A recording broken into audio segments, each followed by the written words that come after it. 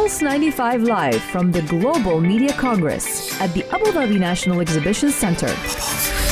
Hello and welcome back to the live coverage of Pulse 95 Radio from the Global Media Congress, which is taking place for the first time, but the discussions have been ongoing for a long time, and now we're bringing a lot more media professionals under the roof of the Abu Dhabi National Exhibition Centre as we continue the discussions and talk to you about the future of news. We got a little bit of a taste this morning during the opening ceremony where I was personally very terrified of the metaverse interviewer, and I couldn't believe it. You know, I hear this big buzzword thrown around all the time, but now it's becoming a little bit of a reality.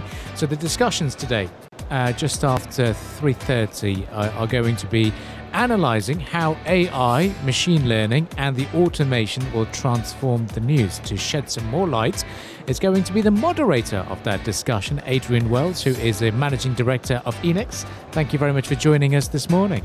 This afternoon, rather. Nice to be here.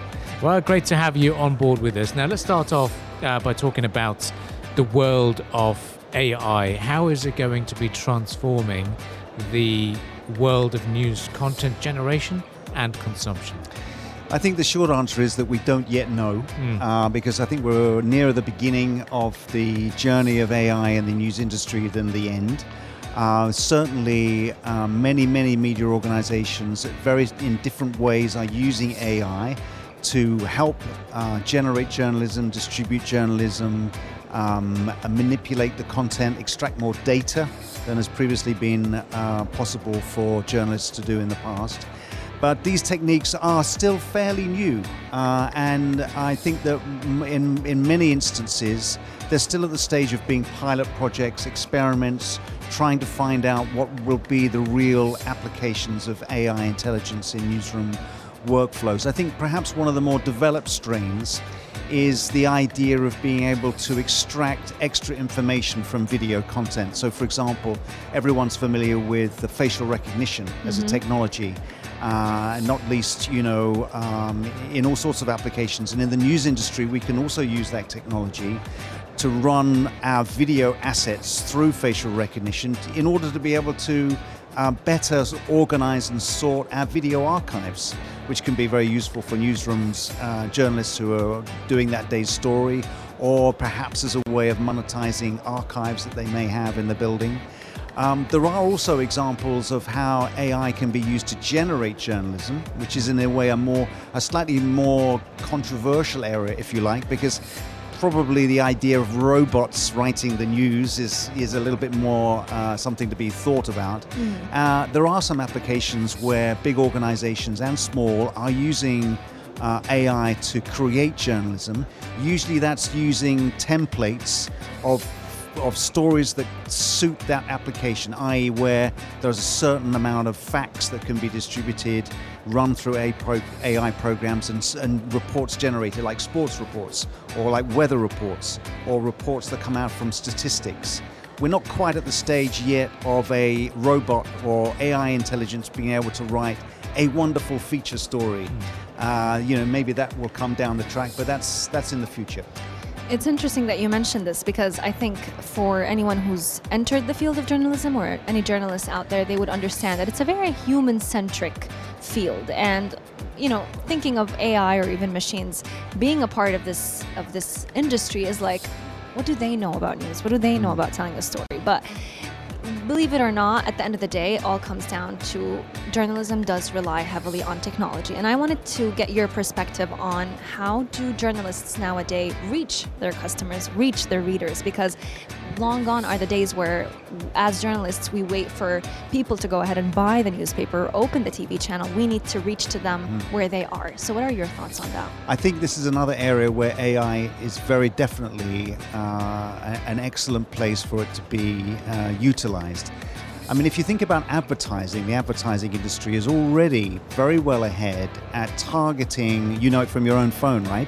When you search for something and all of a sudden you've searched for a restaurant in Dubai and all of a sudden you're flooded with restaurants in Dubai.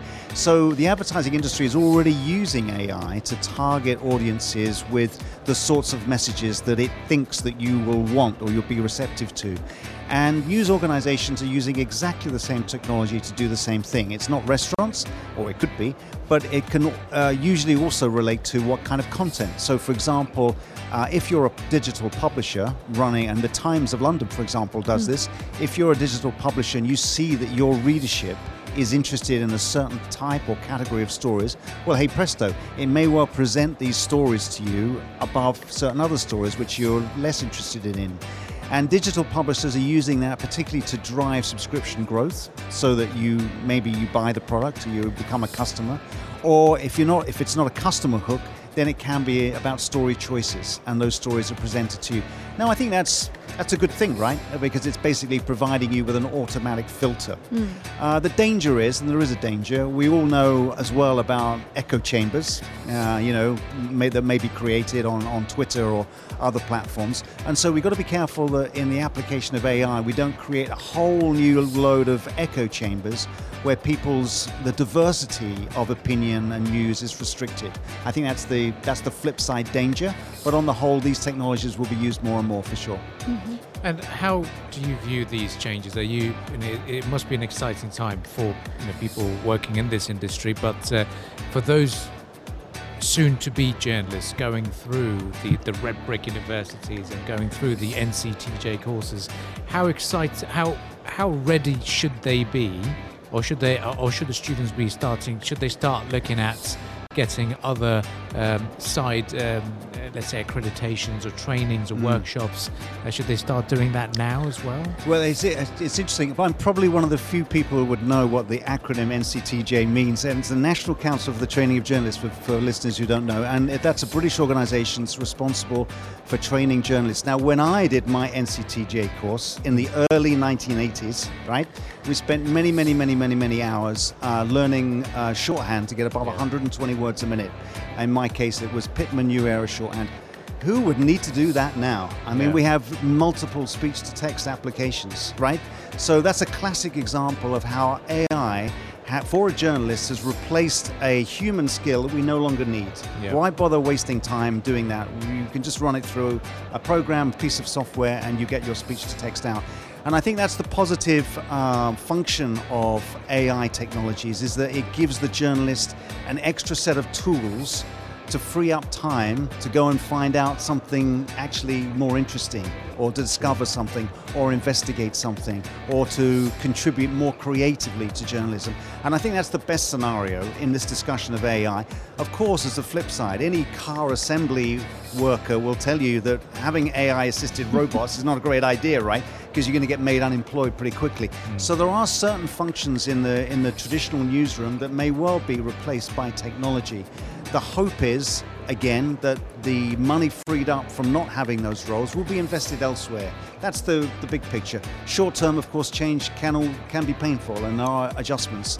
So if you're a video archivist who's been responsible for tagging video in your career so far, maybe time to look at the jobs page.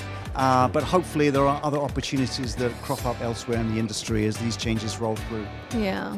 Video editing has been quite interesting as well, because once you've got these TikTok platforms, for example, they edit the video based on the music. They do a pretty good job, huh? Yeah. Again, video editing skills, traditionally a craft skill, which you might study and you learn, or you spend many years becoming very good at. Now, a lot of software applications can do a pretty reasonable job. So I think it's really about, proponents of AI in the newsrooms will say that it's an enabler for creating even more content efficiently. That's not to say that other things will end. It just gives us a greater variety in which to choose from. And in the meantime, media organizations, they're businesses. They have to exist, and they have to, pay their way and pay salaries. And so any efficiencies that can be created by using these tools is a good thing, because it makes media businesses more sustainable for the long run. Absolutely. Now, you've mentioned all about the importance of using AI to help create content efficiently. And with that for any journalist, I think a big challenge is fighting fake news because people are constantly being bombarded by it on social media. How can artificial intelligence actually help content creators, help journalists actually fight fake news without it fully being on their shoulders? Super interesting subject, because I think if you come to any media conference like the one we're in right now, the subject of fake news is always preeminent because it's a big threat, because it undermines trust. The consumer may not be sure what information they're getting and from whom, and they can be manipulated and distorted.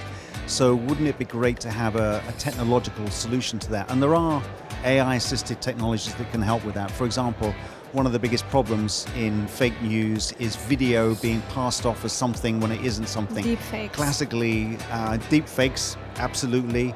Even every time there's a tsunami, you'll find the same piece of footage from Japan in 2009 saying this is the tsunami that's just happened, and you'll find big news organizations still fall for it. They'll republish it.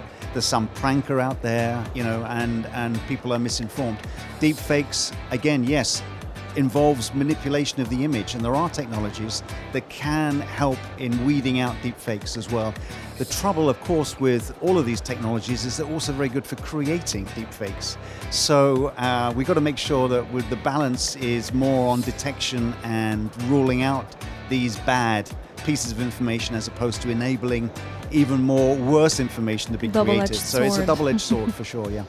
Lastly, what are you expecting from the talk? Isn't it about just under 2 hours' time now? So the panelist I'm speaking to actually owns a company which particularly specializes in extracting data, using AI technology to extract data. I think in my role as a moderator, I'll have to give him a bit of a hard time, as you've been giving me a hard time, about all these issues of journalists being made unemployed and deep fakes and all of the downsides there need to be discussed as well. He's running a company promoting AI, so it's important that we do see both sides of the story. Well, looking forward to that discussion. That's going to be later on this afternoon, and lots more discussions have been lined up for you throughout the 3 days of the Global Media Congress, and we'll continue those discussions here on the program. But for our guest, thank you very much for joining us today, Adrian. Thank you. Well, stay tuned to Pulse 95. Lots more engaging discussions to look forward to.